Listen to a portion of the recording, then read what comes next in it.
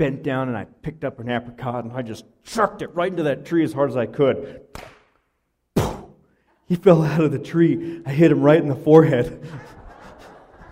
Oops. I ran in the house. I was so scared. So, what is the most productive, fruitful thing in our lives? I'm not saying we should go and throw fruit at our neighbor. But God designed our lives to not just be adventurous, but to be fruitful in Him. And so, is my relationship with Jesus compelling me to move? Is it real? Is it fruitful? Are there tangible things that I can see in my life that personify my relationship with Jesus Christ? In the early 80s, Wendy's had a commercial. And some of you'll remember this. There were 3 older gals, and they were on a hamburger tasting panel. And they brought out this enormous bun, and there was this little tiny patty, right? And there was a famous saying. I've got the picture right here.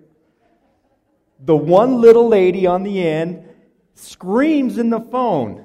Say it with me. Where's the beef? Right? She screams it. She doesn't ask it. She screams it. Where's the beef? I think as Christians, we should be asking ourselves that same thing. Where's the fruit? In my life, where's the fruit? In my marriage, where's the fruit? In my job, where's the fruit?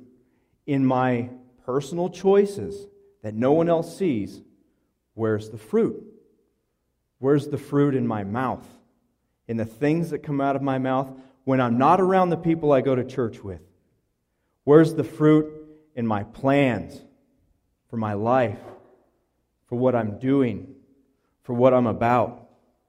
Romans 7:4, Paul said, "So, my brothers, you also died to the law through the body of Christ, that you might belong to another, to Him who was raised from the dead, in order that we might bear fruit to God."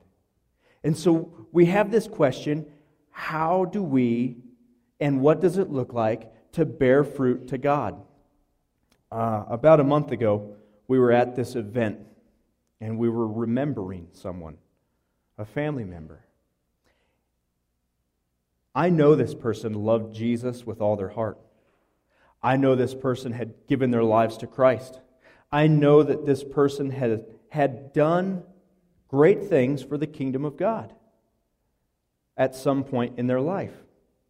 But I also know that I struggled to see the fruit of the kingdom of God in their life.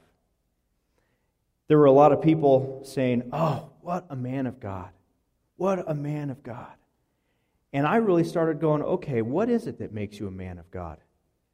Because if you're a man of God, if you're a woman of God, we should have fruit that is displayed in our lives of God. I'm going to read this newspaper headline to you, okay? I won't tell you the newspaper article it came from. It was in several newspapers. Here's the article. A judge sides with parents and rules their 30-year-old son must move out. Really? A judge had to get involved to finally move the youngster out of the house? 30 years old. As Christians, I hope we're doing better than that. How do I develop myself to bear the fruit that we read about in Galatians 5, which says the fruit of the Spirit is love and joy and peace, patience, kindness, goodness, faithfulness, gentleness, and self-control? How do we bear that? What does that look like? And so I have a couple of quick little things that we could remember. Maybe we could apply it to our life of how we could set ourselves up to be fruitful. First one is this. Find out what pleases the Lord in every area of your life. Every area. Which means we, as mature Christians, allow God access to every part of our life. Not just the ones we choose. Not just the ones that are convenient, not just the ones that we want. Every area of our life. Find out what pleases the Lord. We had this Italian greyhound. It's they're a miniature greyhound. And he was born crippled in all four legs. And the little guy made it for 16 years. He was awesome, okay? But he had problems going to the bathroom. It's 3 o'clock in the morning, I'm sleeping, and I can hear him scratching at the door. Oh, God. Open the door. Let the dog out. He runs around and comes right in the dog door. That wasn't the part that frustrated me. The part that frustrated me was he already had gone to the bathroom right in front of the door. And I found it by Braille because I was sleeping and I was barefoot and I was mashed into the carpet and it was warm and it was 3 o'clock in the morning and I just went, Scooby, find out what pleases the Lord. I was not happy scrubbing the carpet in the middle of the night because the dog. Find out what pleases the Lord in every area of your life. Ephesians 5, 8 through 10. Paul tells us, "For you were once darkness, but now you are light in the Lord. Live as children of the light. For the fruit of the light consists in all goodness, righteousness, and truth. And find out what pleases the Lord."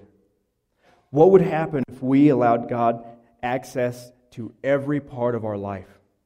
If we walked every single day going, I want to find out what pleases the Lord today in my life. Do you know what's going to happen? I think we're going to set ourselves up just a little bit more to bear fruit. For people to see the impact of Jesus Christ in our personal lives. Another thing that I think we could do is conduct everything that we do, as if it were to the Lord. It doesn't matter what it is, I'm going to do it as if I'm doing it to the Lord. And when I go through my daily life and I'm living like I am doing it for the Lord, I think we're going to set ourselves up for fruitfulness. I have a friend. They love to adopt shelter pets, which I think is really cool. Well, they adopted this golden retriever. Her name was Anne, and Anne had one eye, and so her name was One-Eyed Anne. Well, they also had a macaw, and if you guys know much about macaws, we know that macaws like to repeat words that they hear often. And so the macaw, whenever the macaw saw the dog, would go, "Hello, One-Eyed Anne." That's great. But then macaws also repeat everything that they hear you say. And so all day long, whenever the macaw saw Anne, she would go, "Look out, Anne, you've only got one eye." Wouldn't that get annoying after a while? I always wondered what was going on in the dog's mind. Like, just wait till Thanksgiving, bird. Just wait. But what's really neat about that is macaws are going to do that because that's the way God designed them. Creation and nature works because that's how God created it too. The heavens and creation declare the glory of God. So the bird is going to just do what it does. But as people, we have the choice. We don't have to declare the glory of God. We have that option. We can choose to do nothing. We have that freedom. God gave us that as a gift, that we could choose. We didn't have to be in a cage, forced to do something. He gives us the option to choose and to conduct everything that we do as if we were doing it for the Lord. Psalms 37, which is a favorite of mine, verses 5 and 6, says, "Commit your way to the Lord, trust in Him, and He will do this. He will make your righteousness shine like the dawn, the justice of your acts like the noonday sun." So if we want to see that fruit, then we should conduct everything we do like we're doing it to the Lord. Commit your ways to the Lord.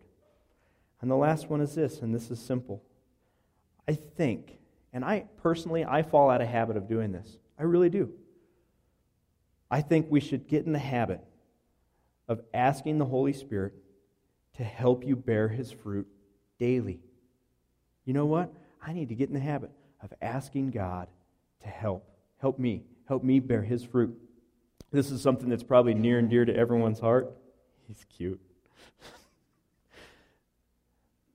We've got a little bit of pasture at the end of Lone Pine Ditch. And Lone Pine Ditch, in my neck of the woods, has not seen a drop of water. It is bone dry. Our chickens are out there playing in the ditch. They shouldn't be playing in the ditch. It's dry. My grass is dry. My pasture is dry. And do you know what I found myself doing? Oh God, we need your rain. We need moisture. And we know that there's fires all over the place, and the rest of us have pastures that they're not looking good this year. It's tough. And we find ourselves asking God to bring moisture. And I think we can do the same thing in our lives. That God would bring moisture, that He would bring His rain, that He would bring His fruit into our personal lives. God, would you help me to bear your fruit? Holy Spirit, would you help me to bear your fruit? Because I need it far more than my pasture needs rain. Jesus said in John 15:16, "You did not choose me, but I chose you, and appointed you to go and bear fruit, fruit that will last. Then the Father will give you whatever you ask in my name." We're going to pray, and we're going to close with a hymn. And then right after the hymn, we're going to have our children come up here because we have this really exciting week ahead of us. So let's pray. Lord God Almighty, thank you so much for this day. And Lord, we do ask that you'd help each one of us to bear your fruit, that people would actually get to see the goodness of the Lord in our lives. We ask, Lord, that you would help us to give you access to every part of our lives, not just the ones we choose, and that we would do everything we do as if we were doing it for you. We ask for your help and for your blessing. In Jesus' name, amen. Please stand as we close with our hymn.